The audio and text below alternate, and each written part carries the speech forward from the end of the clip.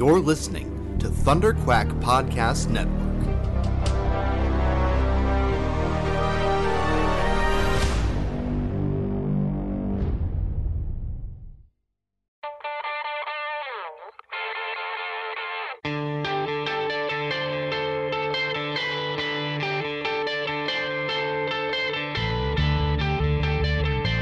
Hi, this is Jim Starlin, and you're listening to the Epic Marvel Podcast.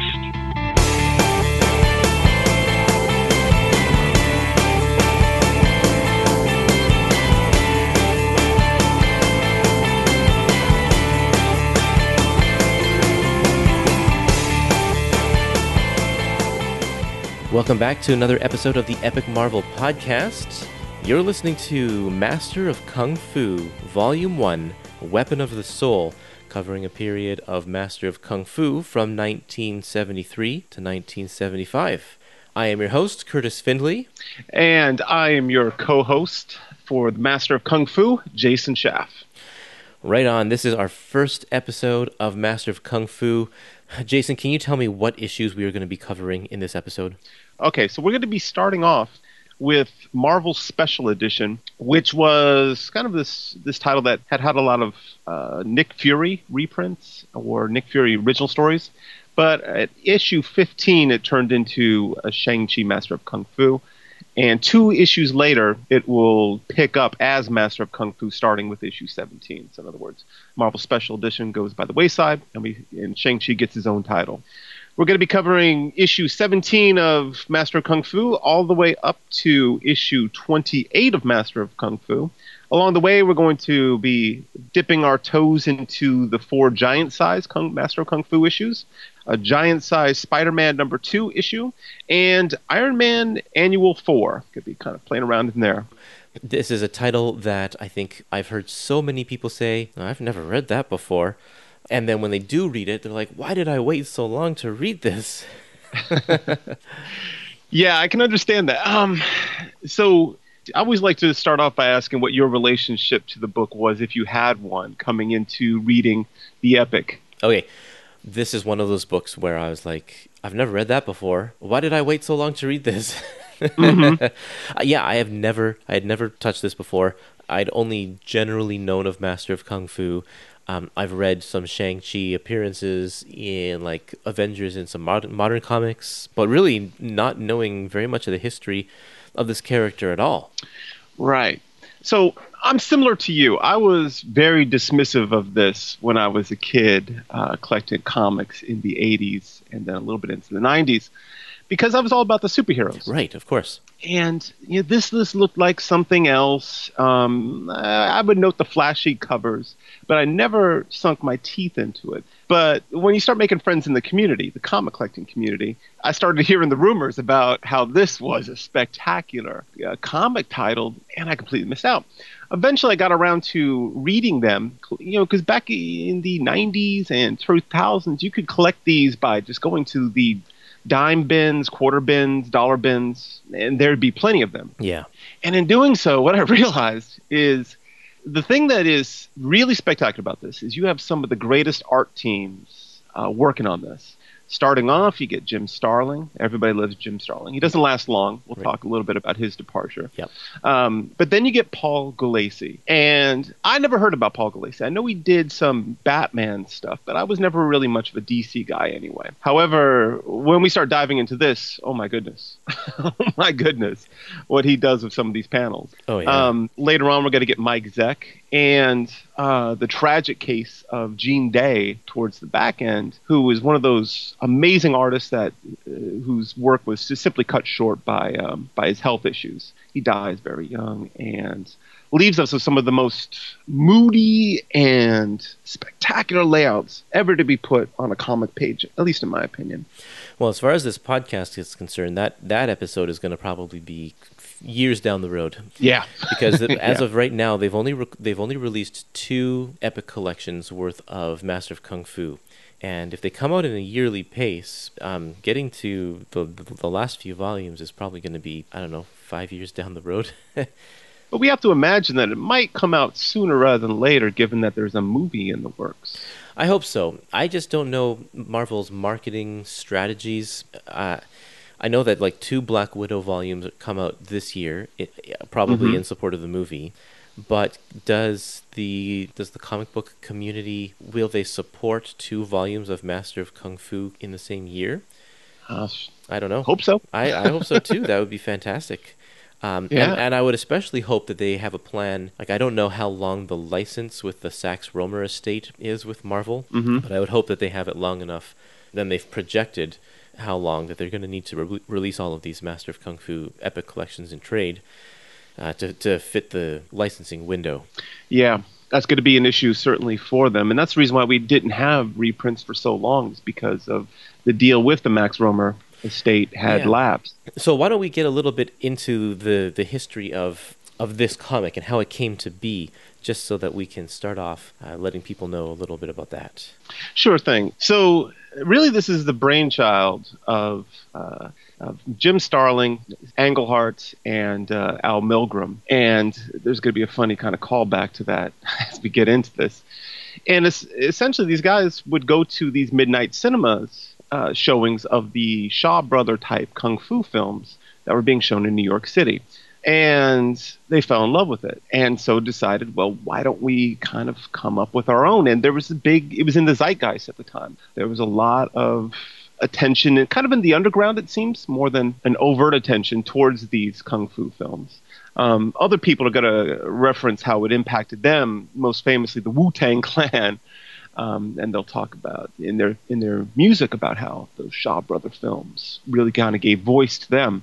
So they came up with the idea of kind of working out some kind of kung fu book. We already had, I think this predates Iron Fist, but the Romer kind of deal was another thing coming into it, and that is Max Romer is the brainchild of the Fu Manchu series of novels that came out starting out in 1913, I think, and carrying on up through the 1930s. Right.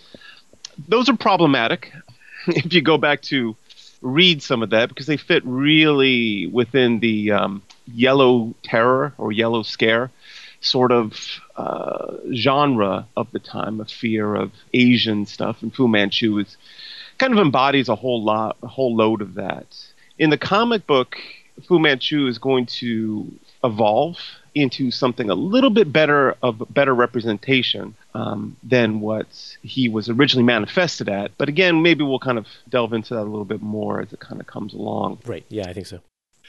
Doug Mensch, who's going to be the main writer on this book for about 110 issues, almost the entire run, he's going to move the depiction of Fu Manchu away from its traditional Sax-Rohmer vision to something much more of, I almost related him to like a Dr. Doom sort of figure, kind of mixing science and villainy together comfortably.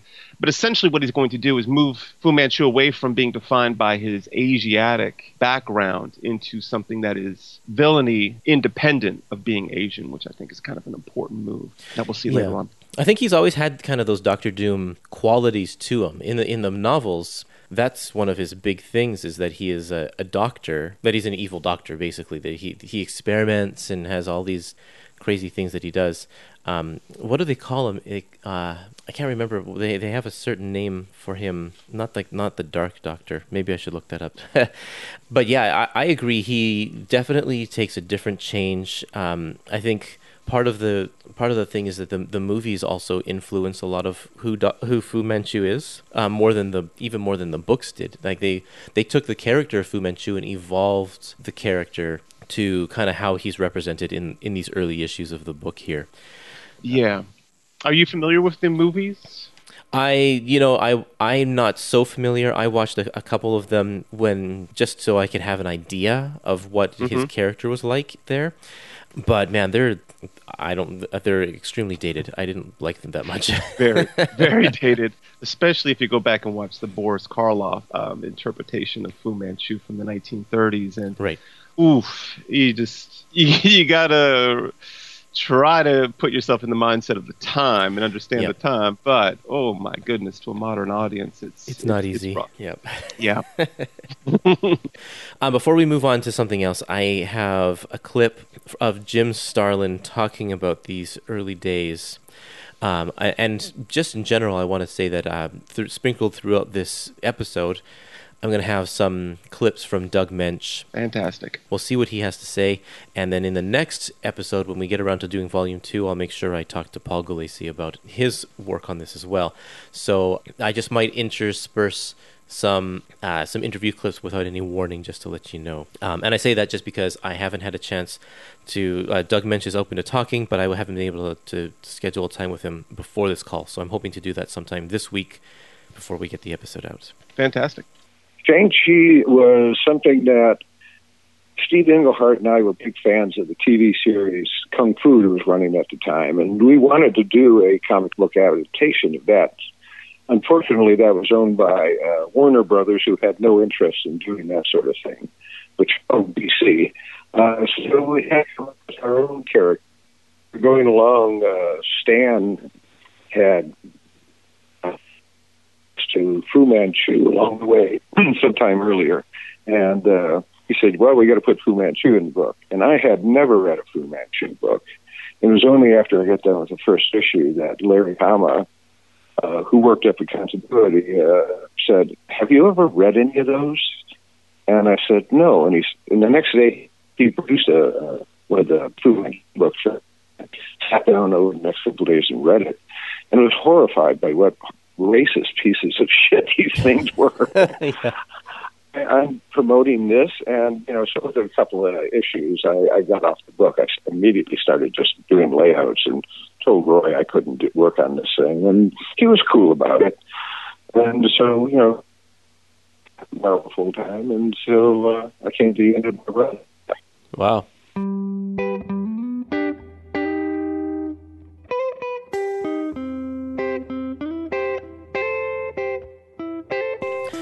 We had a lot of response when I asked for comments on social media about this book. People had a lot to say about it. So I'm going to read some stuff here, some comments. Some of them are very long as well. Over on Twitter, someone who goes by the handle SJH says it's a great book. Had me wanting more after I read it. I had to buy the omnibus books. And I guess that's the way to do it. Money well spent. Yep. Yeah. Because the whole series is now collected in omnibus. So if you do want to read the whole thing, it is actually available. On Facebook, Jason says, I've been reading comics for about 30 years, and for some unknown reason, I had never read any Master of Kung Fu. I blind bought this when it came out, the Epic Collection, and it blew my mind. At first, I was kicking myself for taking so long to discover it, but I decided to loom at the bright side and be happy that I can still discover new titles after all these years of reading. Fantastic. Yeah, very true. My particular favorite period of Marvel is the 1970s, when they were doing so many of these experimental titles. And a lot of those I just never engaged with. And it means that as an adult now, I get to go back and engage with that material. And it never fails to pique my mood, catch my interest. Tomb of Dracula is another one for me. Yeah, Tomb of Dracula is fantastic. One that goes under the radar, but I quite liked, was the Living Mummy stuff that they did. Oh, okay, yeah. That's a really good title with, again, really great art that you would never have thought it. Sean says, I think this is the hidden gem of the Epic collections. The world building is great. The Epic focuses on the father-son dynamic and what it means to be the son of the devil. That's what it's called, the Devil Doctor. They call him the Devil Doctor. Sean says, I loved it. One constant you will see on this board is me recommending it at every chance. Sean is a smart person. Yep. David says, I'm reading this right now and up to issue 20. I've never read any of this before, and I'm loving it. The Starlin art is a bit cruder than his later work that I'm more familiar with, but it's still good. And same for the Gulacy art, actually, but I know that his art gets much slicker as this series goes on. I do think that they should have included Master of Kung Fu stories from the Deadly Hands of Kung Fu, even though they were in black and white, just for completeness, though. What do you think about that? Have you read the Deadly Hands stuff? I have not, actually, read the Deadly Hands stuff, so I can't comment about the quality of it. I think it might have been, for me personally, it probably would have been jarring to see the black and white mixed in with this the hyper color of the Epic stuff. But I think it might depend also on the quality of the writing or who's writing it. I know for the Tomb of Dracula trades, they add the black and white magazine pages there. And so you do have to flip-flop between some color and black and white and color. And it's not too bad. And the thing that makes that one different is that the Dracula black and white stories take place in a completely different time and era, like a different century than the color stuff. So it's easier to separate that material in your mind. But it might be jarring with the black and white stuff, I'm not sure. But I think it would be cool just to see some Deadly Hands, just regular collections. I know they collected those in omnibus as well as separate omnibuses. There's a lot of material there. Interesting. Ray says, I love Mensch's indelible storytelling for Shang-Chi. Very much a riff on the kung fu genre of the time, but he somehow makes it his own. Anyone who's read Moon Knight will recognize the poetic style of Mensch. I love how Shang-Chi is always uber calm and prepared. He kind of does it better than Black Panther. His father in this collection is as mad as a hatter, and I love the fact how his sanctorium is located in the middle of New York City. Recently bought a hard copy after purchasing and read the collection digitally. Should be a fun ride again. Mensch is fantastic, and one of the things I love about him is he doesn't overwrite, which some writers tend to do. There'll be pages where the action dictates the movement, and he won't write anything into some of those panels, which kind of emphasizes just the athleticism, the kung fu action, if you will. I think that's a real good quality of his. Mensch's writing is definitely the reason why these stories are so interesting. And I find myself oftentimes with comics from this era or before not wanting to read any of the narration boxes because they're maybe unnecessary or they totally bog down the flow of the story. But the way Mensch has done this by making the internal monologue of Shang-Chi, it works so well. It's not a chore to read all of this stuff. It flows so nicely. Absolutely agree. Okay, let's see here. Ivan says, first I knew about Master of Kung Fu was in Action Force Weekly number 17 from Marvel UK, in a story which we saw Quick Kick learn to fight from Shang-Chi. And then numbers 18 to 29, they ran 29 to 31, which I enjoyed so much. When I find a copy of Master of Kung Fu, I will pick it up. And that's cool, too, to know that this even struck a chord with people on a different continent. I never know how American comics will do in a market that's, not used to American content.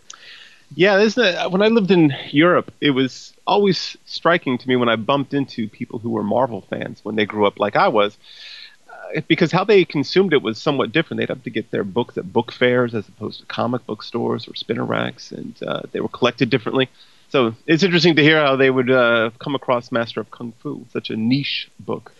And just the style of it is so completely different than European comics. If anyone's read Tintin or Asterix, you know how European comics read and how they flow. Like, there's a very certain style, and it's not American.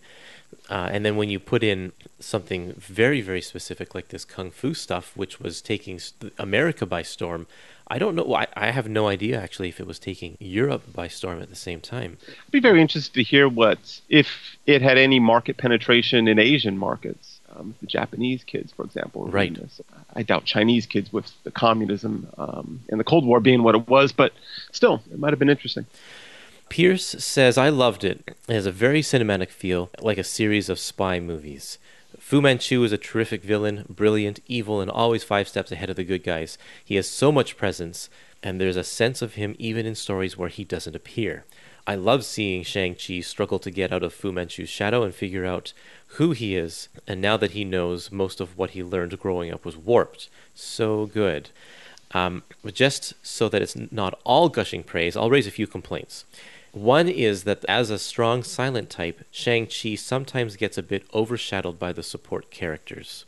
Also, I would like to see more of Midnight, an interesting character dispatched far too quickly.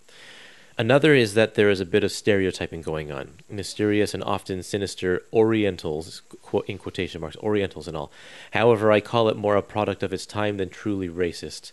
I'm reminded of an interview on the DVD extras of one of the Christopher Lee Fu Manchu movies by Sei Chin, the Chinese actress who played Fu Manchu's daughter. They asked if she was bothered by these movies having such a sinister Chinese villain. She said she didn't mind the villain being Chinese, but she did mind that the heroes who bested him were always the white European guys. Never was there a Chinese hero affecting the story in any meaningful way. At least we get the capable Chinese hero here to balance out the Chinese villain. That's a great point. Yeah, that is. And I forgot that the Fu Manchu novels, they're all written by, a European guy and for a European market. So there might have been some market penetration in Europe for this book, because they would have been well familiar with Fu Manchu. Yeah, definitely. Romer's an Englishman, as I remember. That's right. Yeah. I'm going to do one more comment. It's really long. I got this on Twitter from a guy that goes by the handle The Watcher Collects Comics. I thought this was solid. It is interesting that Starlin left the book because of the racial undertones and stereotyping within the dialogue, but did return to do a few issues toward the end of the run. There isn't much to tie in with the other characters, as it's all Nayland Smith and Fu Manchu each issue, apart from the Spider-Man team-up, which felt out of place in this volume. The racial stereotype of Chinamen being grouped as kung fu chop suey people was interesting, as the New Yorkers and thugs never thought Shang-Chi to be grouped as being smart, which is the case nowadays. There definitely is all Asians are smart people kind of stereotype, isn't there? I know that I've fallen into that category before. I also wasn't sure to take offense, being half Asian myself, to Shang-Chi colored as deep yellow, in case that you didn't know that he was Chinese. The art stayed pretty consistent throughout the collection, but the storytelling got better and better at the end. I think that the Sci-Fan killers were beginning to look a lot like barbarians, and not as Chinese as Fu Manchu. Just look at the back cover. The stories were written well by Englehart at the beginning, but no doubt the best storylines and art were mentioned Galassi. Like Power Man and Iron Fist, Epics Volume 1 and 2, this was definitely like reading straight out of a time capsule, as it depicted the era and social prejudice as well, and is by far the best documented time example of the Epic collection. I highly recommend this collection and Volume 2. And then has another comment here. He said, the Comics Code allowed the social undertones to be allowed, but yet I wonder if a political jibe in the story would have been deemed more unacceptable. The code seemed so inconsistent. Also, the snapping of Midnight's neck and seeing him hanging dead from the crane in the early issues and accompanying dialogue would have been extremely violent for a period in comics in transition between the Silver and developing Bronze Age. I wonder sometimes if a comic like this just flew under the radar of the Comics Code. That could be. Because even the sexuality in this book is going to be much like the James Bond movies that Mensch is trying to imitate later on. The sexuality is really overt. You're not getting nudity, but you're getting a lot of movement towards sex, and not even necessarily sex in a loving sort of fashion. Sometimes it's just casual sex. Yeah, it's true. So I wonder if the Comics Code was just like, all right, it's a kung fu book, let's just move on, sort of thing, as opposed to really taking a deep dive in it. Well, and I also know that it definitely skewed older because it has the magazine counterpart. Which the magazine didn't have to abide by the code because of its specific format. So there were way more mature storytelling elements in the magazine comics, in the Deadly Hands of Kung Fu. So if editors or people or the Comic Code Authority or whoever was checking these was comparing these issues with the Deadly Hands issues, well, these ones are way more tame. So they've already done their job of self-censoring. Maybe they didn't need to do anymore, and they just let it go. Several of the commenters have raised the issue of the racist depictions. Yeah. And I guess we should just kind of dive in a little bit on that, because it's going to be something that we're going to have to wrestle with throughout. The coloring is problematic. Shang-Chi, who is half Asian, is depicted with this kind of gold color. Yep. So he's not depicted as being white. He's marked as an other by the golden color, but the golden color tones generally evoke a positive sort of imagery. However, we contrast that with Fu Manchu. Oh my God, the coloring there is awful. Where it's this washed out yellow, and a lot of the other villains of Asian extraction also have this washed out yellow sort of coloring to it. And that is, of course, meant to imply villainy. So there is this stamping, this image stamping, visual stamping of what is villainy versus what is positive. Yeah, and this definitely stems back. Like, this is a cultural reminder of where people stood in the 70s, and the cultural depictions here of Fu Manchu, they go back, like, I don't know, hundreds of years. Yeah. And the Orient has always been a very mysterious thing. Especially before the days of television, when people and the days before the days of intercontinental airlines, people didn't go over to China or over to Asia, really at all, and didn't really know anything about it other than the odd picture that they would see in a magazine or something. And so a lot of their customs, their traditions, the medicine, the everything, it was just such a mystery. And when something's a mystery, you tend to not trust it. And that was a lot of the way people viewed any Oriental people. For those of you who don't know, because this is a podcast and you can only hear my voice, I'm half Asian. My mom's side is Chinese. And so I am I think a third generation, fourth generation Canadian. So my family's been in Canada for a long time. I don't speak the language. I don't really follow any of the customs, but I look visibly Asian. And so I have felt that, the oppression or prejudice that you can feel being just a person, a minority. So I'm sensitive to some of these issues here for sure. But at the same time, I'm also a huge fan of classic animation, especially from World War II. I love that era. I find it so interesting. And of course, because Japan was an enemy of America during World War II, there are a lot of negative Asian depictions in a lot of the animation, especially coming from Disney at the time. And Warner Brothers, Popeye, all of those ones had cartoons where Japanese were the villains. And you had the huge stereotypes that really showed you who the villains were. And those depictions are the ones that were popular in media at the time. And so anytime moving forward and through the 50s and 60s and now even the 70s, when someone wanted to vilify any Asian people, you would do the same thing. So if you look at Fu Manchu, it's not just the skin color. It's also the pointy ears. Mm-hmm. It's also the really long fingernails. It's also the Spock eyebrows. And the air of opium that always seems to be around him as well. Absolutely. And it's also the facial hair, the Fu Manchu mustache, which was popularized because of the Fu Manchu movies. Right. All of those things are now considered. That's how you depict an evil Oriental. Is you got to add some of those elements. That's why Shang-Chi has none of those elements, because he's not the bad guy. So these have become kind of the stereotypical symbols of what it means to be an Oriental villain. Doesn't matter what kind of Oriental you're talking about, whether it's Japanese, Korean, Filipino, whatever. You stick those ones in, all of a sudden you have an evil Oriental.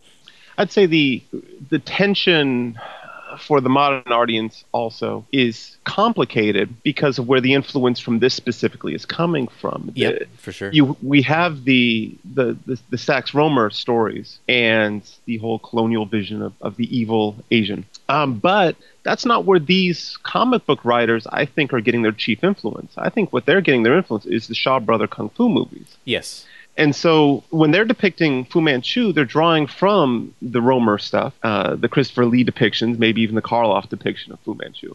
But they're also drawing from Asian representations of villainy in those Kung Fu movies and merging them together. So this is where a lot of my wrestling with just what are we doing here with in terms of the racism or the prejudice, because we're getting two visions of what villainy is from a white source and a Asian source interpreted by enjoyers of the medium. So it's complicated, I guess, is the best way to kind of wrestle with it.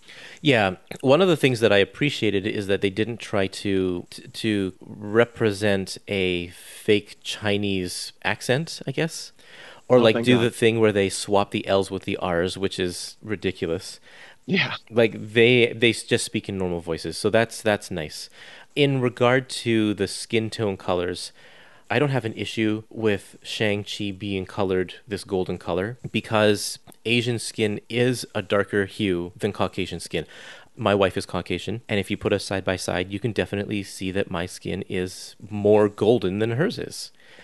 And so that I don't have a huge issue with. I mean, if you're going to color an African-American person with a much darker skin hue, then why not do that with an Asian person as well? I think that's okay. The bleached yellow color of Fu Manchu, that's the issue right there. because that's not at all anything based in reality. That's another thing to make Asian people look garish, something that was derived to make them look like a villain. Absolutely. Yeah, it's almost ghoulish in terms of how they're depicted, not even human, not even alive or something along those lines. Awful. You also have to keep in mind that comics in the 70s had a very limited color palette. There were only about 64 colors you could choose from. So if you're going to pick a skin tone that's not the typical Caucasian skin tone, your options were fairly limited. So I think there's a little element of forgiveness when trying to come up with the golden color of Shang-Chi. Yeah. It doesn't even really make sense, though, Shang-Chi's coloring, because his mom is a blonde white woman. Right. And his father is that kind of awful. But anyway, whatever. Even the artists have trouble at times, even depicting Asiatic features. So it is what it is. Yep, it is. I think that people just need to think of this in its context. I mean, even the 70s, it's like this is after the civil rights movement and everything. The 70s is still fairly late to be succumbing to some of these cultural depictions, but they do their best with what they have. Sure. I find that they are not... It's terrible to say they're not as offensive as they could be, because that's still, it's still offensive. But I don't feel like they were doing it intentionally to vilify Asians in general. They did it because the Fu Manchu is already established as a villain. I knew that Fu Manchu was big trouble, and if I were Chinese, I'd be totally pissed. So I tried to be as respectful as possible, but how far can you go without just saying, well, I refuse to do Fu Manchu, Right. He's a stereotype evil yellow menace, I did have a battle with the colorists and finally got them to stop coloring him yellow. Yes. Just color him regular, what you call flesh color. It's the same, Well, but he's Chinese, and I remember it wasn't that there was a Japanese letterer, I think, and I went up to her and I said, I held my arm up to her arm and I said, "You see any difference? Come on!" And they finally stopped with the yellow crap. Wow, yeah. I used to call it. It was like banana yellow, Yeah, it was really like horrible. really pale, yeah. And they did do Shang-Chi a little different, but I liked the different color. You ever notice Conan was a little different? Yep. It was like a little more reddish, red, yeah. like what you would like an American Indian or something. Mm-hmm. And Shang-Chi was a little more golden than Caucasians. And it's like, well, they shouldn't do that, but I kind of like it. I like the fact that he looks a little bit different, and it's an appealing color. It's like soothing to my eye. So I didn't fight that. I let it go. And one thing I will say, and I hate to be the one saying it because I'm not Asian myself. I'm a middle-aged white guy. But one of my Asian friends does make this great point that despite the depictions, it was really great to see an Asian guy in a comic book. Oh, yeah, absolutely. That's something that I love, seeing Asian people in movies and stuff. One of the biggest complaints I have about The Rise of Skywalker is that they shoved Rose to the side.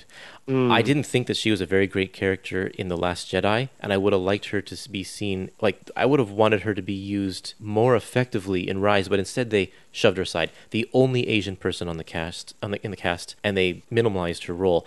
As someone from an Asian descent myself, very disappointed to see that. But, I don't know what the thinking is.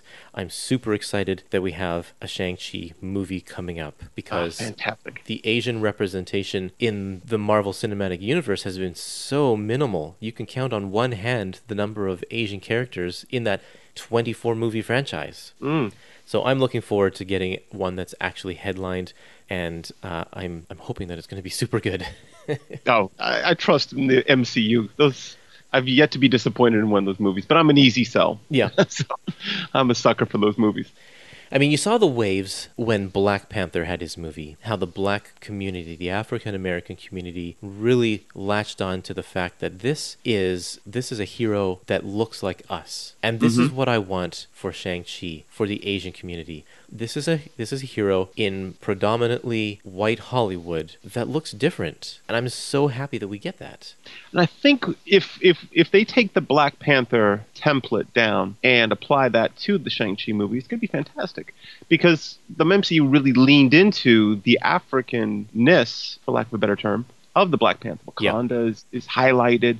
The techno-African sort of art palette is embraced. And if they can do a similar thing with that to the Shang-Chi movie, it'll be spectacular. Yep, I definitely want this to be like full-on kung fu. I don't want to have the the fast camera, shaky, quick cuts, whatever, all that kind of stuff. I want to let's see the gracefulness of the kung fu come out here. Strap them on wires and let them fly through the air. Totally, let's do it. Okay, I think that we've spent long enough talking about this. We really need to get into these issues here because we have a lot of material to cover. In fact, we're already 40 minutes in, so I don't know that we're going to even get through this whole book. But we're going to plow through as much as we can here and see what happens.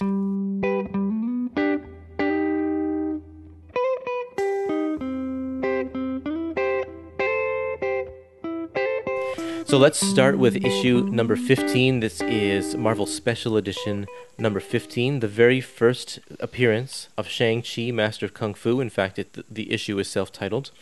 And this one, Fu Manchu sends Shang-Chi on his first mission to assassinate Dr. Petrie. Dr. Petrie is a character from the novels. So I guess we haven't really talked about the supporting cast of these stories here. We have two characters, Dennis Nayland Smith, and Petrie are both characters from the novels. I believe Black Tar is as well. Yeah, that's right. Do we meet him in this first issue or later on? No, not this first issue. And so these characters are the ones who are against Fu Manchu and are tracking him down through the different novels. They become the supporting cast for this book, making room for Shang-Chi to become the main character. So they've aged. I like the way that they do this. Because the novels take place through like 1913 to 1950, and so the characters of the ages of Nayland Smith and Petrie in this comic are the ages as if they had continued aging past the 1950s. So they're old men now. That's a great touch. And then Fu Manchu is still the same age, and they explain this. He's found some sort of magical elixir that's keeping him the same age he's always been. This one is written by Englehart, drawn by Jim Starlin, and you can really, really see Starlin's influence in these issues. If you look at pages 7, the layout on page 7, where you see it looks like Fu Manchu is maybe on an old TV set where there's kind of grainy picture quality. And it just kind of flickers in and out. If you can imagine this being a movie and just see a blip of his face come in every once in a while. And then the very, very bottom row where you have Shang-Chi's face on the left and Fu Manchu's face on the right. And in the middle, it's like the two faces are being blended together to represent that they are father and son. Very cool stuff. It is. Galacci's going to play around with that a little bit later on as well. You'll definitely feel his influence. Like Starlin's influence on Galacci's work. Him and Jim Steranko are huge influencers, it seems. Also, look on page 9, and there's another. I just want to point out one more thing about Jim Starlin's art. You can see this top tier, Fu Manchu bathed in the pink hues, and then the house bathed in blue hues. And Starlin is doing this fake cross dissolve from one scene to the next by making the thinner panels becoming thicker panels, or thicker panels becoming thinner panels to transition from one scene to the next. It's very cool. Kurtis, you have a great way of looking at these comics. Thanks. Yeah, I love just looking at the way that the artist will tell the story, and it's just fantastic. Starlin's great at this.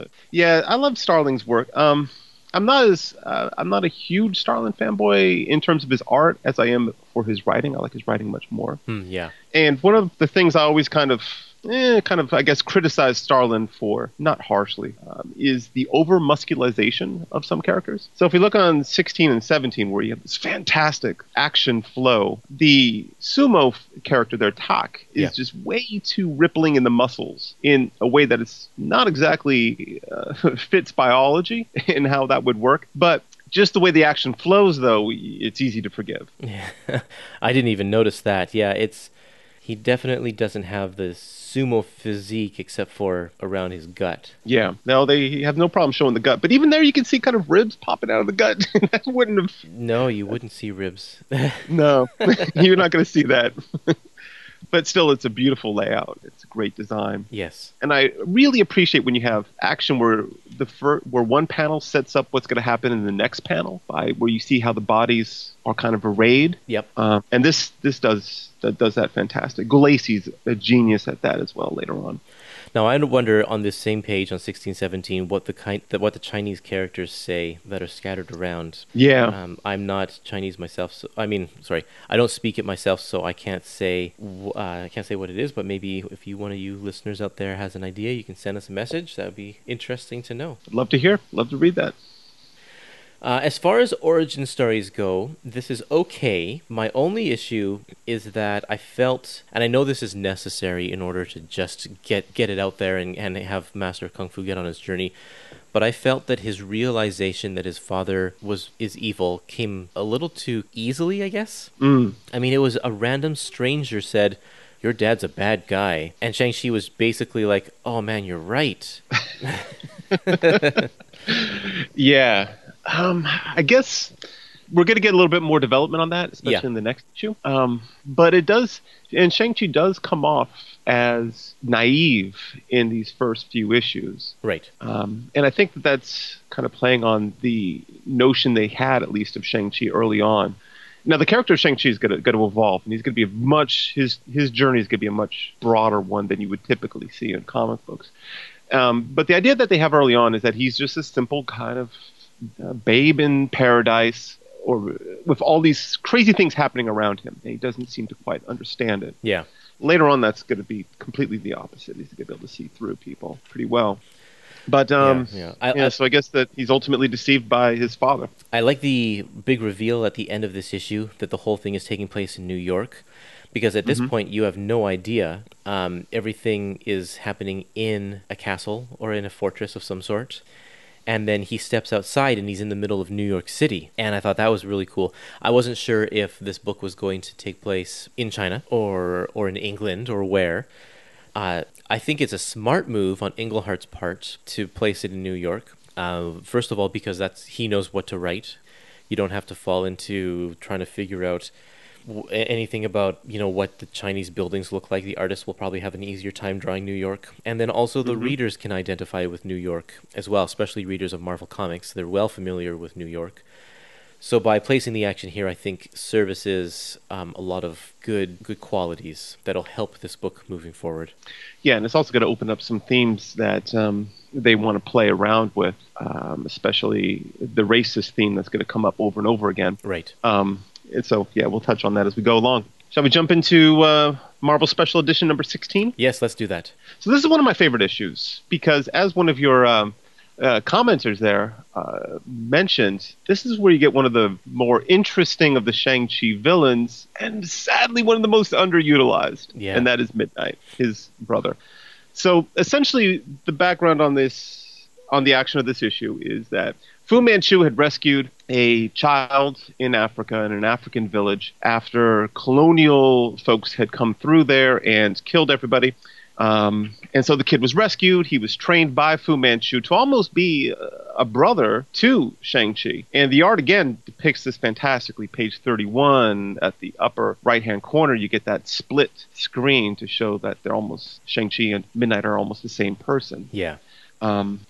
However, Shang-Chi has now betrayed the father, and so the father is going to send out assassins, and in this case he decides to send out his best assassin, and that is going to be Midnight, which is going to lead to a fantastically cinematic fight across New York, ending in a crane fight that's going to end tragically for Midnight, where he ends up dying. Which is a problem in Shang-Chi, the Master of Kung Fu series, that you get these really visually compelling villains, sometimes with a great background like Midnight, and they die. And they don't come back. This is a book that has stakes to it. People will die, and you kind of almost got to not get attached to some of these villains. And so that's going to be the case with Midnight here. One of the things that the Watcher that collects comics, I didn't say this one part of his comment because he left a lot of comments, but he found it interesting that the African American character was dressed in all black and he was called Midnight. Is that do you think that is also a sort of an insensitive depiction? I mean, it's the same as you calling, Black Panther is a black guy in a black costume. Is it too on the nose to have a black character called Midnight? I suppose it's a way you could read it. I did not read it that way. I read it as a very compelling character myself. Yeah. But again, that my perspective is from a middle-aged white guy. Right, and I don't know, and same with me. I mean, I don't know what any actual African Americans would think of this. I felt like the Midnight refers to more of the dark, twisted nature of his soul than anything, especially because his face is horribly disfigured underneath. Mm-hmm. And so the black, it all works together with the scars on his face, with the representation of him being bathed in black, and just his attitude toward his own brother. And I think it all works together just to show that he is a tortured person. Yeah, I mean, now that we bring up the topic, I think that there is maybe a lot that could be said about it. Page 32, for example, when you're having the dialogue between Fu Manchu and Midnight, in the middle row at the left, where he admits to Fu Manchu, "I'm your slave now and forever." Right. Oof. So maybe the idea that here's a black man who's completely betrayed himself by embracing slavery on behalf of evil. That's some sticky area. It gets a little greasy when you start reading into that, but maybe it's there. Maybe that was their intention. Yeah, he says, "Without your intervention, I would be dead, or at least at best an uneducated jungle savage." Yikes. So, yeah, there is some of those elements there that probably are not that great. Midnight, Jim Starlin. I was reading the Silver Surfer epic collection, Thanos Quest by Jim Starlin, and he brings Midnight back into the picture as a cosmic character. Yeah, I've read that too. I haven't actually read the issues, but I've read that occurs. Have you read those issues? Yep. I did an episode on that one. You can search it out on epicmarvelpodcast.com. And it's, he has these discs that are attached to his hands and his feet that allow him to move through space. I think he lives on the moon. So he goes through quite an evolution as a character, that's for sure. That is interesting. Yeah, and then having Midnight hanging. Now that I think about it, it's almost like imagery that's reminiscent of a lynching. Oh, lynching, yeah. Oh. Wow, yeah, you're right. That's there is a lot to unpack with that character there. That's interesting. Yeah, it's a shame that we didn't get him again, though. There is a character in Moon Knight that looks an awful lot like him. Right. And I believe it's from Mensch's run as well. So maybe Mensch kind of looking back on it was like, ooh, I wish I could have done more with that character, and kind of slips him in, but... And it's not the same character, though. No, it's not. I think they call him Mr. Midnight, but he looks the same, dressed all in black. You can't see his face, but it's top hat. But it's and the hat. But I don't think it's the same character. Nope, not the same character. Yeah. Okay, moving on to Master of Kung Fu number 17. This is the first issue that is actually titled Master of Kung Fu. This one's called Lair of the Lost. Nayland Smith lures Shang-Chi to a death house where Black Jack Tar is waiting to take him down. At this point, they are still enemies. They'll become allies in a little bit here, but they are still enemies here. And I love this. This issue is just fun 70s, like put the hero in a terrible situation and have him get out of it. And there's a whole house that is just full of death traps. I love it. That is fantastic. I love the. Did you pick up that on page right at the beginning, page 47? The three guys are meant to be Al Milgrom, Starling, and Englehart that try to mug Shang-Chi. I did not. I did not know that. No. Yeah, and he beats the tar out of him. So that must have been fun for the comic creators to say, hey, you know what? Why don't we just throw ourselves in here and go up against Shang-Chi? Yeah. I love when they do that. Have a little bit of fun with themselves. That's very cool. Yeah, I love it. Yeah, now that you have to know what these people looked like in the 70s, but the blonde-haired guy is definitely Starlin. Mm-hmm. I think the curly is that Milgram? Yeah, that's Milgram, and Doug Mensch had that. Englehart. Englehart. Oh yeah, that's Englehart. It's not Mensch yet, is it? No, not yet. Yeah, I have to think of what Englehart looked like back then. I don't think I know.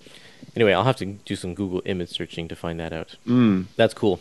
This issue is fun because you also get a sense of the expanded villainy of Fu Manchu in terms of what we see when we look at the leg there of Sir Dennis, and it looks like it's been terribly messed with, and to cause him to be paralyzed. Yeah. And that kind of introduces the idea of the evil scientist as well, not just the criminal mastermind, but also kind of works in some other weird angles. Yeah, I like how this issue really shows Shang-Chi how his personality influences people, because it's through this one where they become friends, I guess, or they have the understanding of where each other stands and are going to take down Fu Manchu together. Nayland Smith has an effect on Shang-Chi, and Shang-Chi has a similar effect on Nayland Smith. It's very cool. We also get Black Jack Tar. Yep. In here. He's going to be a steady throughout the series, and his characterization's a little bit rough. He refers to Shang-Chi always as that Chinaman. Yeah. But it's a relationship that I almost kind of view as being very similar to how guys in, like, say, the military will kind of make fun of each other, their backgrounds, in a way that's not meant to be offensive, right, but meant to be kind of camaraderie sort of thing. Yeah, there are definitely instances where you can see that Shang-Chi has Black Jack Tar's respect. So there's no question about their relationship, but yeah, he does still call him Chinaman, which these days doesn't fly, that's for sure. And that's a lot of people are going to use that term in this particular volume, and even go a little worse at times. Yeah, yeah, I was actually kind of surprised at some of the terminology you find in this book. Do you have anything more you want to say on this issue? I do not. I think we can jump on to Master of Kung Fu number 18. From June of 1974. So this is Paul Gulacy's first issue. Jim Starlin is now off. He only did 3 issues, which is kind of too bad. But yeah, now we have Paul Gulacy, and he really comes in with a bang, like right off the bat. His action sequences are dynamic. His poses are just way out there. He plays a lot with anatomy, with shadows. And then you get to the page 78 where you get that one hallucination splash page. Oh, and it's just bizarre. I love it. Yeah. Fantastic. And you get a real sense of who he is as an artist right off the bat and what he hopes to accomplish with this book. Like he's a great fit. Now, I'll say a couple things about Gulacy. One fun game to play with Gulacy is to try to figure out who he's modeling for the various characters. Okay. Gulacy was at least at the time, a huge movie fan, and oftentimes if you look at the characters, he's using movie actors for the models for his characters. The obvious one you're going to see is Bruce Lee. Yep, of for course. Shang-Chi. Definitely. That one stands out. But it's going to, as we go on, we're going to see Reston's going to be, I think, like a Marlon Brando character or something along those lines. But they pop up throughout Gulacy's run, which is fun. Now, the benefit here is that I really feel like Paul Gulacy has a way better hand at drawing Asian facial features. Mm-hmm. Because Shang-Chi now looks way more Asian than Starlin did. And especially when you get further on and we'll have a John Buscema issue, like those guys, they kind of just look like the typical faces that they do. Gulacy does a really good job of making Shang-Chi look like an Asian person, without going overboard. And building on to that point, Gulacy also understands the genre better than any of the other artists do. Yeah. I can only imagine Gulacy used to go and watch these Shaw Brother films. Oh, I'm sure, yeah. Or maybe even studied martial arts himself. If you get a chance to interview him, I'd love to. That'd be a question you should kind of maybe hit him with. Yep. Because the way he shows the action, and just the body language, the movements, the way blows are being delivered, is very reminiscent of somebody who understands that. And I love that. That's one quality. And when we look at Ron Wilson, who comes on as a guest in a few issues later, you're going to see he just doesn't get it. Just doesn't. I love Ron Wilson, but he's not a kung fu guy. He's a boxing guy. Yeah. Another thing about Gulacy that I love is the way he does the physicality of Shang-Chi is, again, very reminiscent of Bruce Lee. If you look at how Starling did Shang-Chi, he's diesel, he's buff. He looks like a guy who's at the gym pumping iron. Not Gulacy. Gulacy's Shang-Chi is petite. He's ripped. But he's not bulky, and that lends itself, I think, to the genre very well as well. It looks like a very athletic character. It looks like a very agile character. Well, and that's Bruce Lee's physique right there. Absolutely. He was a small guy, but completely, like, it was all muscle. Mm-hmm. Yeah, and he can draw big guys. Blackjack Tar, for example, is going to be depicted as very large and overpowering, which is an interesting contrast. Again, if we're kind of playing around East versus West sort of depictions, a lot of the Asian characters, with the exception maybe of Tak, the sumo, tend to be depicted as smaller as opposed to the physicality of the Western characters, which are usually depicted much larger. Black Tar, for example, and one of the things I appreciate here is that Black Tar, you get a sense of how he fights. He fights by using his physical power, overpowering you, just pummeling you. While Gulacy's Shang-Chi is more about the finesse. It's about the pinpoint strikes. It's about the movements. And that's how he wins his fights. It's like when I watch a good action film. So, for example, if I can go on a little bit of an aside here, one of the things I love about watching the Fast and Furious movies, and I know some of your audience probably are just rolling their eyes at that, but if you watch these from the idea of the action, the fighting action, you might note that each one of the characters has their own unique fighting style that fits their physicality. So Statham, for example, does his martial arts. The Rock always tries to overpower.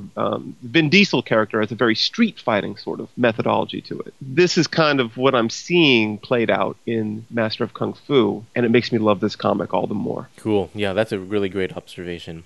A final point I'll make about Gulacy, and I'm going to be somewhat critical of the Epic Collection, is that this art is wonderful on the newsprint because it adds a certain level of grit the newsprint does, as opposed to this where the colors pop so much. And maybe that's just my preference, how I kind of first came to the book.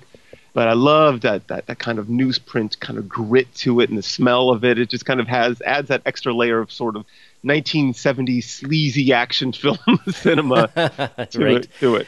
Well, that's interesting. Yeah, that's very interesting because I've never, of course, this is my only exposure to these comics is through the Epic Collections where it's beautifully restored, where the ink sits on top of the paper rather than being absorbed into the newsprint like a comic book. That does give it a very, very different feel. It muddies up the image. The pulpiness shows through, which, like you said, gives it this grit. That would be kind of cool to go with the whole kind of grindhouse 1970s kind of attitude toward underground cinema. That would be a neat way to view this for sure. Yeah. Well, let's jump into this issue. So this is Master of Kung Fu 18, June 1974. Opens up with, and this could be something we're seeing in every one of these issues, these endless mobs of these sci-fan assassins, and some of them are just nameless mobs, and some of them actually are given names and unique fighting styles. This one, we open up with this guy called Setsumo who fights with a silk noose.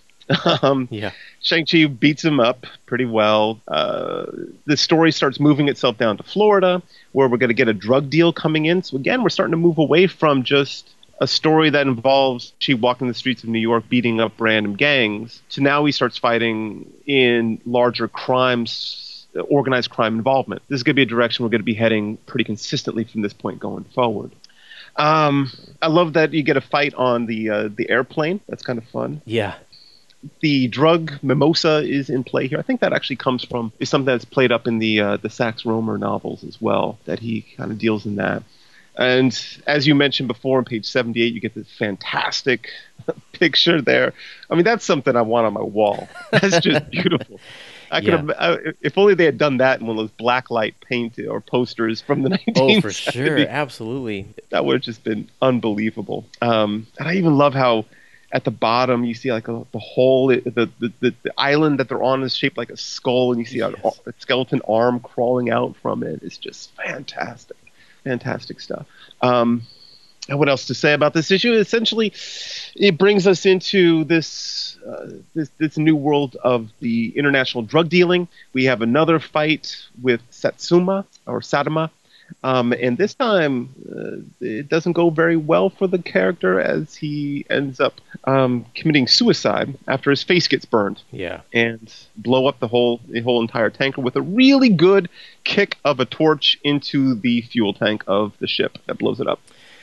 If you go to page 72, there's a really great conversation between Shang-Chi and Dennis Nayland Smith. And Nayland Smith is talking about the time during the Sax Rohmer novels. He says, "I was 28 then, and like every Occidental, I feared the unknown East and its yellow peril. When Fu Manchu swept out of China, I knew I had to stop him. Please understand, I still do. I have learned of the man behind the symbol, but I still consider him the most evil man alive, and I would hate dying with my work unfinished." And it just, we were talking about how China was just viewed as the unknown. And even now, as in the 70s, Nayland Smith is an old man. He's learned more about Shang-Chi, and he realizes that a lot of his stuff in the past was based on the fear of the unknown. But having moved past that, now knowing more about Fu Manchu, he understands that the actual evil is with the man, not the fear. So I like that. And then Shang-Chi follows up the conversation here because Blackjack Tar says, "I am the only weapon you need against Fu Manchu." It's like, you don't need this guy, Shang-Chi. You just need me. And then Shang-Chi says, "But we speak only of aid. I could not be Fu Manchu's weapon, and I shall not be yours." And I like that. It's like he's not going to be used by anybody. And you get this time and time again where they go into the situation together as a team, but then Fu Manchu kind of goes off and does his own thing, and doesn't even tell them where he's going. He just disappears because he has his own personal quest. Yeah, there's going to be a lot of tension between that pairing. Dennis Smith, he almost becomes the quest giver, but Shang-Chi, as you said, just kind of goes rogue almost every time. Yeah. And it's going to lead to a lot of tension, especially as we start getting into the middle issues of the entire run. Some of the later epics, I'm sure, we're going to kind of play around with some of that stuff. Mm-hmm. One thing's also kind of fun, kind of an homage back to the James Bond films, is every good villain has to have a pet, and Fu Manchu is a monkey. That's right. And I think gotta have it. I think that's consistent with the books and the movies as well. I'm pretty sure he had a monkey there too. Wouldn't be surprised. Yeah. I can't remember. Okay, so moving on to issue number 19, we are still in Florida. That's where the previous issue led.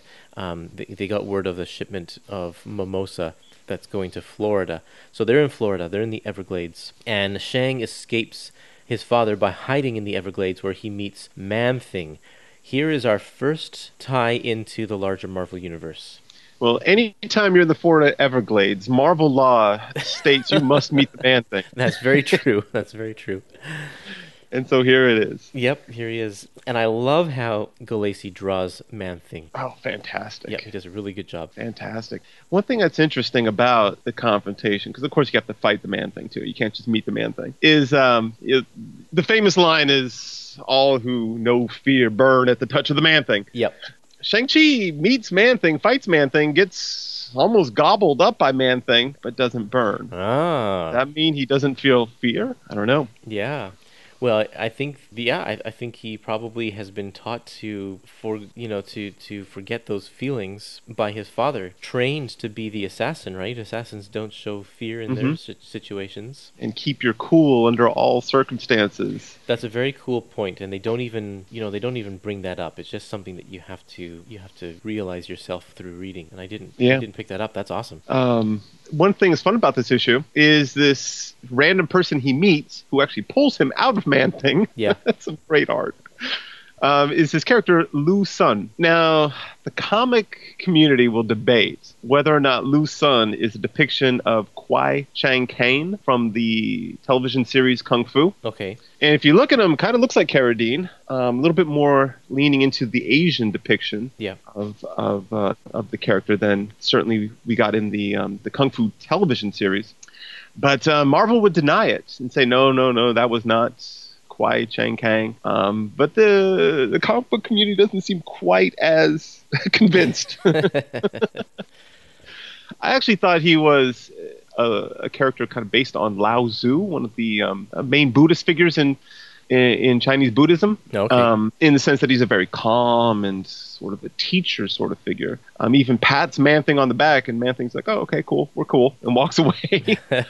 But I don't know. Do you have any thoughts on whether this controversy goes one way or another? I have no idea. That's yeah.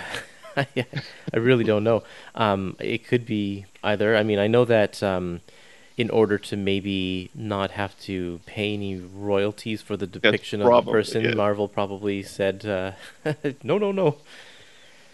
And we know Gulacy loves drawing his movie actors, and Right. Yeah, I'm sure exactly. Mensch is probably also influenced by this because he loves the genre so much. At least I'm assuming he loves the genre so much. That's a crazy show. Did you ever watch that show? No, never seen it. I used to watch when I was a little kid, and it was one of those funny shows where every episode, he shows up into a new town. People in the town are like, "We don't like your kind here," and then he beats everybody up. Doesn't sound like a great way to win over people. Almost makes you wonder: is it you or is it everybody else? Oh, But fun stuff. Yeah. I love the panel where you actually do get to see what happens when those who know fear touch the Man-Thing on page Right. 102 through 103. My goodness, those guys don't just catch fire; they explode. Now, it's interesting to note that when back in the 70s, it was not uncommon for a double-page spread to be drawn on a single board, just turned sideways. Mm-hmm. So it wasn't two boards put together.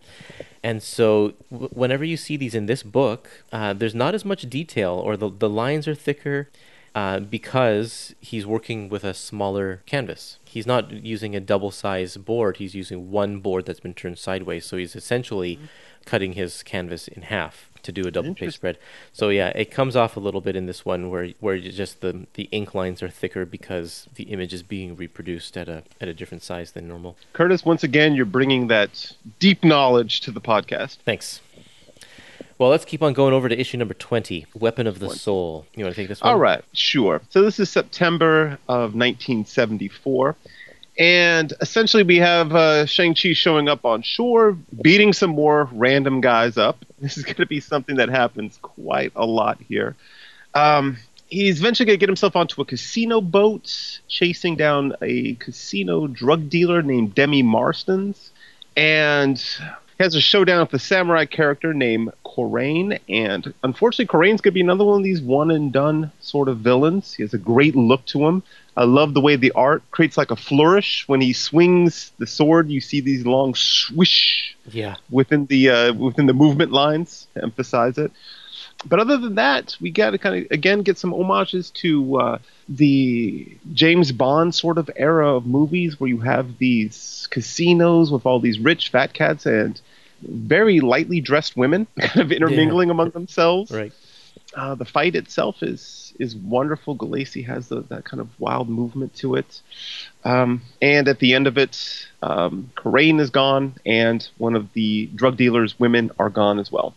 Now, one thing I found about this, and it's going to be something we're going to see quite a lot, is it almost, in video games, sometimes you can put your video game on God mode. In other words, nobody can touch you. You just go through hordes and hordes of villains, and it's just nothing. It's not even a sweat. We kind of start getting some of that in Master of Kung Fu, as there's just going to be hordes of these sci-fan guys coming out of nowhere. And they just get dispatched with just some cool panel action, but not much depth to the actual fighting. Yeah. The real story comes in with Demi Marston here. I find that he was actually kind of a cool character. His look, I can't place my finger on it, but there's that picture on 111. It's like, I know this face. Yeah. But what is it? I can't tell. I was trying to look that up myself.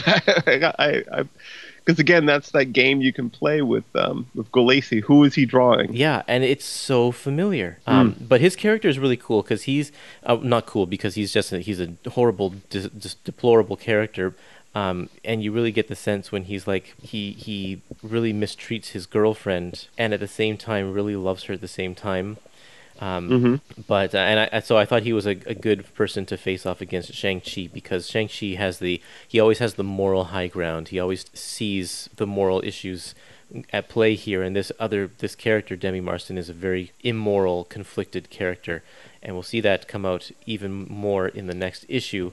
But it was, I thought this was a fun issue. It's interesting to note that this one is written by Jerry Conway. Englehart is now out, and Conway... Although Doug Mensch does come in at the second part of the story. In the second part of the story. So, and if you notice, it says here, the first part is, what does it credit Jerry Conway as? Just as speech. And I don't know if that's just because they're playing with the credits, but I kind of think that this is a Steve Englehart plot that Jerry Conway is just finishing up. Yeah. So he's finishing up the first half. Doug Mensch finishes up the second half because Englehart leaves abruptly. He leaves Marvel altogether, I think, at this point, right? Yeah. Is that where he ran off to Over DC? to DC, I think so, for one of those times, because he does that a few times. And I'm pretty sure that this is one of those times here. So he probably had his unfinished plot together and then just took off, leaving these guys to kind of finish up the issue. Well, Roy Thomas asked me if I would do it. He was the editor-in-chief at the time, and I said, Roy, you just asked me to do Iron Fist. I don't want to do 2 martial arts books, but this was not very nice, but I said, I do like Master of Kung Fu more than Iron Fist. And it wasn't nice because Roy created Iron Fist. Yeah, right. And it just popped out before I realized what I was saying, And I said, because Iron Fist is more like a superhero, and this is more like regular martial arts kind of thing. And I tried to cover it up. But that was the truth. Roy's version, he just loves superheroes, and we'll do a martial arts superhero. Is what I guess Gil Kane co-created it with him, maybe. Right. And I loved reading superhero comics, but I did when it was time to write. It was always my least favorite thing to write, even though I loved reading them. So that's why I tended to do a lot of horror stuff and, things like Planet of the Apes and Master of Kung Fu and whatnot. And even when I did superheroes, they tended to be Moon Knight or Batman, didn't have superpowers really. Right. They were costumed heroes, but not superheroes. So he said, all right, you'd rather do Master of Kung Fu? I said, yes. And he said, okay. Another thing about this issue that's kind of interesting is you get an uneasy alliance on the art, because on one hand you have Galassi, and then on the other hand you have Al Milgrom. And last time I was on the podcast, we were talking about the Defenders, and we covered an Al Milgrom issue, and I'm not a fan of Al Milgrom, but you could definitely see some Al Milgrom faces. Like, for example, on the big splash page 120, 121, that's Al Milgrom. I'm not seeing too much Galassi in some of those images. So, and this is another example of the double page spread being done on one board. You can see that there's not as much detail in the shading or the faces. The lines are much thicker. And the weird poses. I mean, look at Shang-Chi on page 121. What kind of stance is that? Well, Galassi does a lot of weird poses. I mean, if you go to the very first page of this issue, and you see Shang-Chi doing his kick behind him, that's a weird pose as well. A lot of this is the Steranko influence, because Steranko was not opposed to doing weird poses as well. And if you look at, where's the page where the assassin is throwing his, just swinging his nunchucks around? On page 114, his sword, not his nunchucks. Yeah, and he's got his arms stretched back behind him. Like, I don't even know how you swing your sword to follow the motion lines the way that he does here.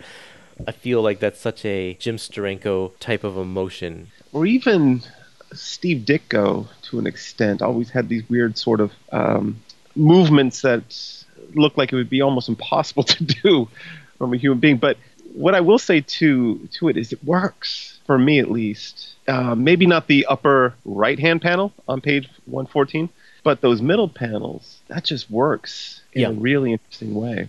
It does, and it works because it's specific to this character. Mm-hmm. So you get a sense like this guy, this is his martial arts right here. Like this is the way he does things.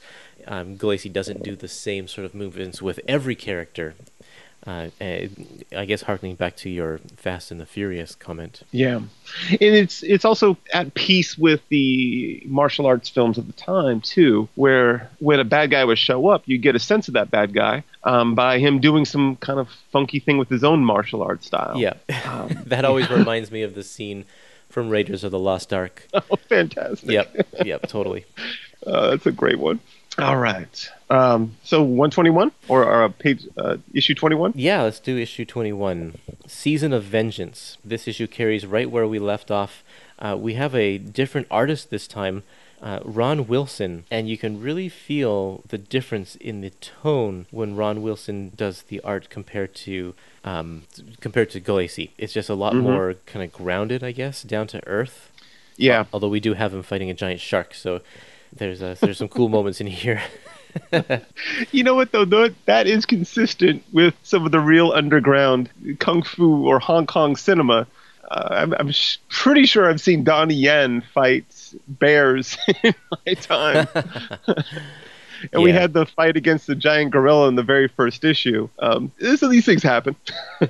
So in this issue, we have Marston seeking revenge for the death of his girlfriend, which he blames Shang-Chi. It's not really Shang-Chi's fault. And Marston would have gotten away with it if it weren't for the fact that Fu Manchu steps in and saves Shang-Chi's life. And he says, the only person that's going to kill you is me, no one else.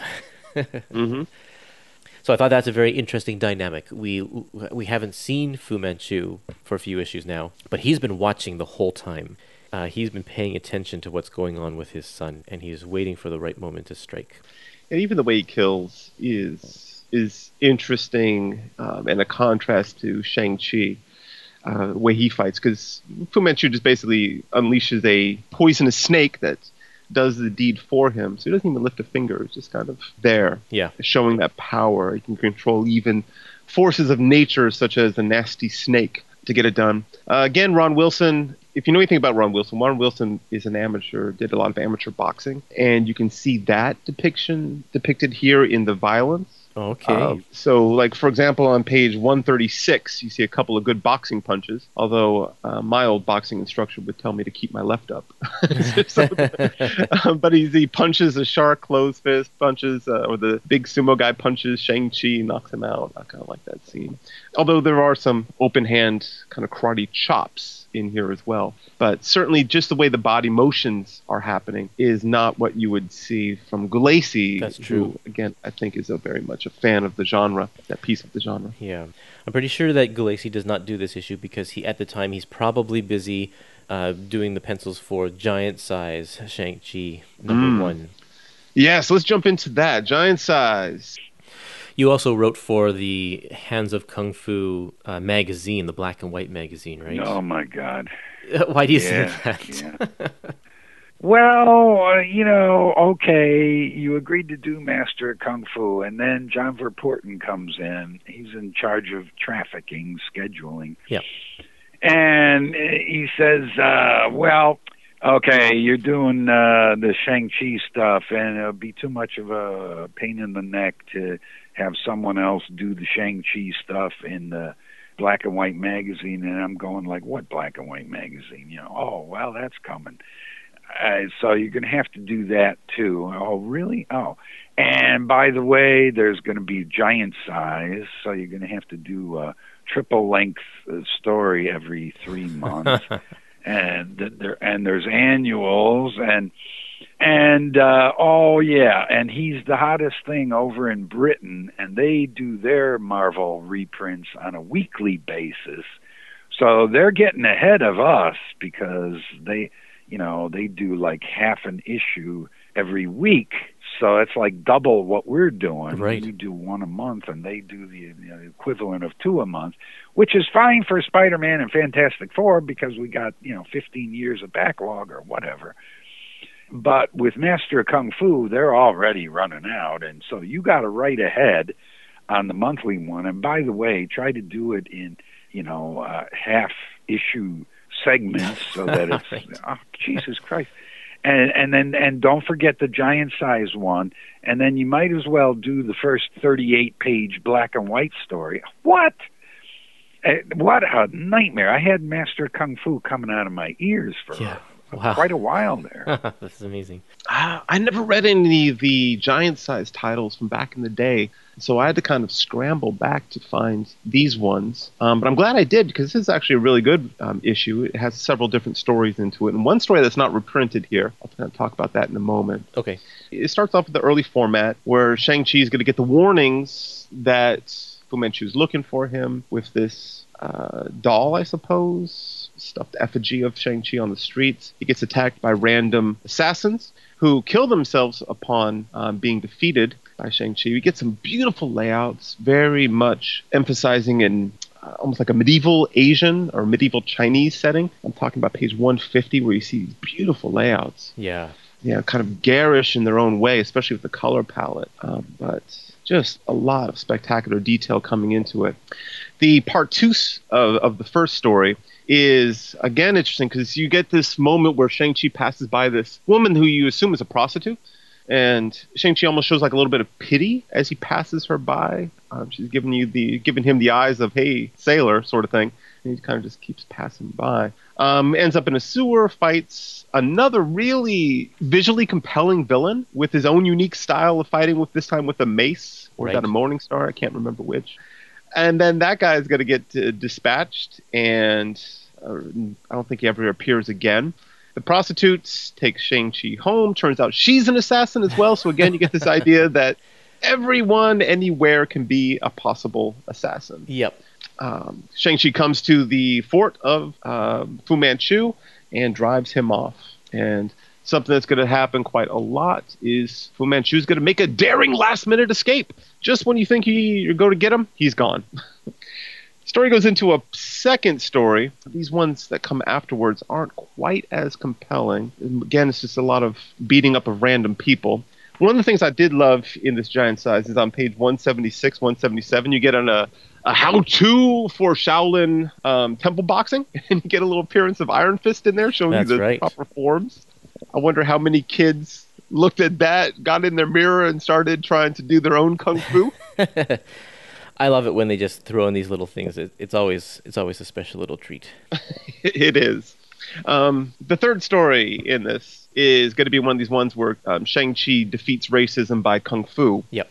And essentially tries to rent a room. They say, look, we don't rent to your kind here. We don't not the likes of you. And so it looks like he's going to have to spend the night out in the streets. Some guys try to kill him. He beats them up, and in the process ends up saving the people who would not rent him a room, showing that you shouldn't judge a book by its cover, I suppose. Yeah. I like this one. I thought this was a nice story. So there was a story that was left out of this, and that was a reprint of a story called The Yellow Claw Strikes. And this is one of those golden age stories where you got the character of the Yellow Claw, who was, I guess, a Fu Manchu ripoff that Marvel was using. And the story appeared in Yellow Claw #1 from October of 1956. It's kind of a tough one to get through. Though, interestingly enough, the protagonist in that issue is a detective named Jimmy Woo. Right. So you have a depiction of an Asian character fighting off this Asian villain. And Jimmy Woo is going to actually make an MCU appearance. He's going to be in Ant-Man 2, as I understand it. He is one of the handful of Asian characters that I mentioned before. He's also going to be in, I think, the WandaVision TV series. Ooh. Yeah, so he'll make same actor. They'll make an appearance. I hope they don't make him a bumbling fool like they did in Ant-Man. Yeah, he was pretty funny there. I think that in this last story here on page 182, in the last panel, they use a very specific derogatory word that I'm not going to repeat. It is the Asian equivalent of the N-word for African Americans, and I know I've heard my mom tell stories of when she was in school of being teased with this particular word, and like it's not good. So it shocks me to see it in print in something that's being published modern, like today. I mean, I know that they're not censoring the stuff that's in these books, which is fine. I don't have a problem with them not censoring it. It just is surprising to see it there. Yeah. It's so different than just being called Chinaman.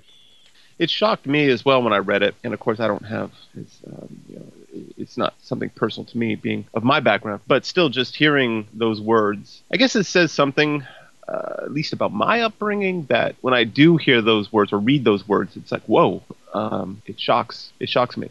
I'm glad it shocks you. I don't necessarily, I'm almost glad it's there just because it emphasizes, I like the emphatic nature of it to add weight, I suppose, to the story. And it's certainly not coming out of the mouth of anyone who is considered to be a positive character. Yeah. It just emphasizes the evil and the villainy to it. And I think that can almost be contrasted, kind of, again, a little bit of a tangent, when Kitty Pryde and the X-Men used the N-word in making a philosophical point to a person in one of those issues. I can't remember which one. Wow, I'm not aware of that. Yeah, I'll have to find that issue. Yeah, it's a shocker, but at least in the Kitty Pryde one, I thought that was uses of it. I thought it raised a conversation point. In this one, it just emphasizes it's the emphatic of the villainy being depicted there. But still, to a modern audience, to me, for example, I was like, whoa, oh my goodness, how did this get through? Yeah, and if you were to write this issue today, you wouldn't use the word, even if it's coming out of the mouth of a villain. And I think that's fine, because I don't want, if new, young, impressionable readers are coming into comics, I don't want them to think, even if it's coming out of the mouth of a bad guy, that it's language that should be commonplace or used or anything like that. One thing that struck me about this, too, is that it seems that the idea of racist language and racist themes depicted as an Asian character were not considered to be as bad, perhaps, as against a black character, because I don't think you would have seen too much of this in the 1970s against a black character. But it's quite casual in terms of dropping terms like Chinaman is casually done in the 1970s in this one. I think that because of the civil rights movement, a lot of momentum was being gained for the African American community, but not the same sort of momentum for any other minority. Right. It was primarily a movement for the African American community, which is great, because there was some terrible, horrible stuff going on there. But yeah, you can tell in things like this that the depictions of Asians were still, not quite smoothed over. We've come a long way. We have, yeah. Yep. I want to make a comment about the first story here, Death Mask. We meet the Council of Seven, which is the first time the Council of Seven will pop up again. The Sci-Fan is this huge organization from the Sax Rohmer novels, an underground assassination organization, or whatever you want to call it, led by Fu Manchu. But he has a Council of Seven, which is like his secret society within the Sci-Fan. It's like the top 7 guys. And every time one guy dies, he puts another guy in. So there's always 7 of them. And so this is a concept that we'll see come up in this book, and I don't know if it's something that's continued through the rest of the series. You've read the rest of the series, so you know, right? Can't quite remember. I don't remember their presence being that consistent through, but my memory might be failing me. Well, we'll find out together in the future then. Right. I was going to say, one thing, again, you get the depiction of the kind of opium on page 162 at the top there, kind of emphasizing that. One thing I'll say about the Sci-Fan, though, in Sax Rohmer's novels, they're exclusively Asian, Indian, Chinese, Japanese. That in later depictions of them, it's going to include white folk in there as well. So they're going to kind of move away from it simply being an aspect of the Asian terror. Yeah, it's more of an international crime ring. Yeah. That's Doug Mensch doing work on that one, I imagine. Right. So I have a question for you. In the story called Frozen Past, Shattered Memories, the second story, what is the meaning behind the statue? Because there's that. I mean, I know that there's the guy that steals the statue on page 173. But why does Fu Manchu even care about that? Alrighty. So 173, the statue. Gosh, I'm not sure. Yeah. So the whole thing revolves around this statue, and in the end, the statue breaks. And we don't get any reason why Fu Manchu was going after it in the first place. And Fu Manchu does seem pretty happy about it at the end of it. Page 175. It's been a pleasing night. Yeah. Let us return to home base, pilot. And they're off. It's almost like it was just another one of the games that Fu Manchu plays. Yeah, I think that's probably what it is. Mm. Yeah, I have no idea. Interesting. Okay, let's finish off with Giant Size Spider-Man number 2. Giant Size Spider-Man was kind of like an annual for Marvel Team Up, and each of the Giant Size Spider-Man saw Spider-Man teaming up with a different person. I think the first issue was Dracula, and then this issue is Shang-Chi. Mm-hmm. So the story's called Master Stroke, written by Len Wein, drawn by Ross Andru. And so we have a different feel to the story. And in this one, Fu Manchu tricks Shang-Chi and Spidey into thinking that each other is planning to destroy a power plant. So they have to go against each other, and hopefully maybe one of them will die. That's what Fu Manchu's hoping for. Doesn't work that way, of course. This is a typical plot setup for Marvel Team Up. There's a misunderstanding. Mm-hmm. The two good guys have to fight for a while. They realize their error, and then they team up. What makes this one unique is that Len Wein really captures the inner monologue narration of Shang-Chi. And so whenever there's a scene with him, you get the inner monologue, even to the point where like the narration boxes have the rounded corners. Mm-hmm. And then whenever Spider-Man's in the scene, you get normal narration from a third party, and it has the square-edged corners. Yeah, that's interesting. And you get the sense from the Shang-Chi ones, at least, that he's holding back. So, for example, on 201, when they're fighting, and this should not be a fight. Spidey should be able to mop up the floor with Shang-Chi. Yeah. But Shang-Chi does pretty well. But in his inner monologue, as you're kind of pointing out in 201, he is dazed, but still his resistance fills the air, an almost physical presence. I move to incapacitate him, but Spider-Man moves as well, with speed I have rarely seen before. It's pretty good stuff. Yeah. It definitely does, as you pointed out, does do a really good job of depicting the two characters, with Shang-Chi being much more of an internal person, as Spider-Man being almost uses the comedy and the dialogue and the rhetoric as a way to kind of keep his opponents off balance. I also like the point here when Shang-Chi mentions to Spider-Man that Fu Manchu is his father. Spider-Man's he says, really? I thought that guy was fictional. What does he say here? You're putting me on, right? I mean, Fu Manchu's only a fictional character, isn't he? So it's like Spider-Man has read the novels. He's maybe seen the movies, didn't realize that it's based on a real person. That's great. Yeah. That's great. Yeah, I love that metatextual sort of stuff. Yeah, we get a throwback to old Tack, the sumo. Right, yeah. He tries to face off against Spider-Man. That doesn't go so well for him. Yep. I like Ross Andru's art. Are you a fan of Ross Andru? Does he make your pantheon of Spidey artists? He does, yeah. It has such a great classic feel. He is one of the definitive 70s Spider-Man artists, I think. Yeah, for me too. He keeps that physicality that Romita brings in. Yep. But doesn't go with the super skinny that you'd see with Ditko or McFarlane later on, kind of like this Spider-Man. And he does really well with the storytelling. I like the sequence when Shang-Chi on page 193-94, where he's facing off against the Spider-Man thugs. Mm-hmm. And that's great. Yeah, it's great. There's a lot of great action. It's laid out well. You can see the flow of the action. And it's got a little bit of humor in there too. Like he does a good job with putting in all of that. And even the way he depicts the martial arts is interesting. He's almost depicting the martial arts almost in a judo sort of fashion, with a lot of clutches and a lot of moving off balance for his characters, as opposed to a striking style. Yeah, that's true. He does do that. And I wonder, I mean, everybody plays up to their own strengths, so if he was more familiar with judo, that's not a surprise. Just like who you're saying was the boxing, Ron Wilson. Ron Wilson. Yeah.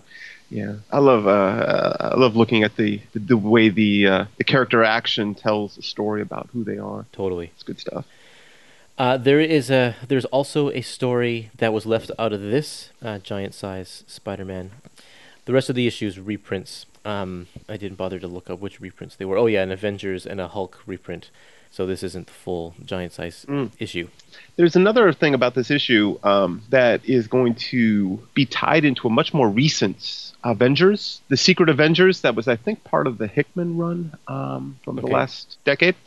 And they're going to refer back to this story as they try to, with the modern depiction of Shang-Chi not being the son any longer of Fu Manchu, but of a immortal crime boss, Asian crime boss. And this story in particular is going to be referenced in that as they try to update Shang-Chi. And I'm sure that that's probably going to be some of the, although the speculation is that it's going to be the Mandarin is going to be the father. At least the title seems to indicate that, of the upcoming movie. That would make sense to me. Yeah, I'm totally happy if they do that. That's great. Get a proper Mandarin as opposed to Iron Man 3. That's one of the things that if you're interested in following Shang-Chi beyond his initial run, they have moved him away from Fu Manchu being the father. Which was necessary, because for the legal headache that was. Yeah. And it can update some of the unfortunate depictions as well. Right. Well, let's call it a day here. We're halfway through this book, and I think we should pick up in the next episode, just so that our listeners can take a little breather and get caught up. There's a lot to unpack in these issues, and in the coming issues, there's going to be a lot to unpack as well. So, Jason, this has been great as usual. I love having you on the show, and what a great ride this is, Master of Kung Fu. It lends itself for a really interesting conversation, that's for sure. Yeah. We'll do these 2 episodes back to back, so I think we'll hopefully see you next week then. Fantastic.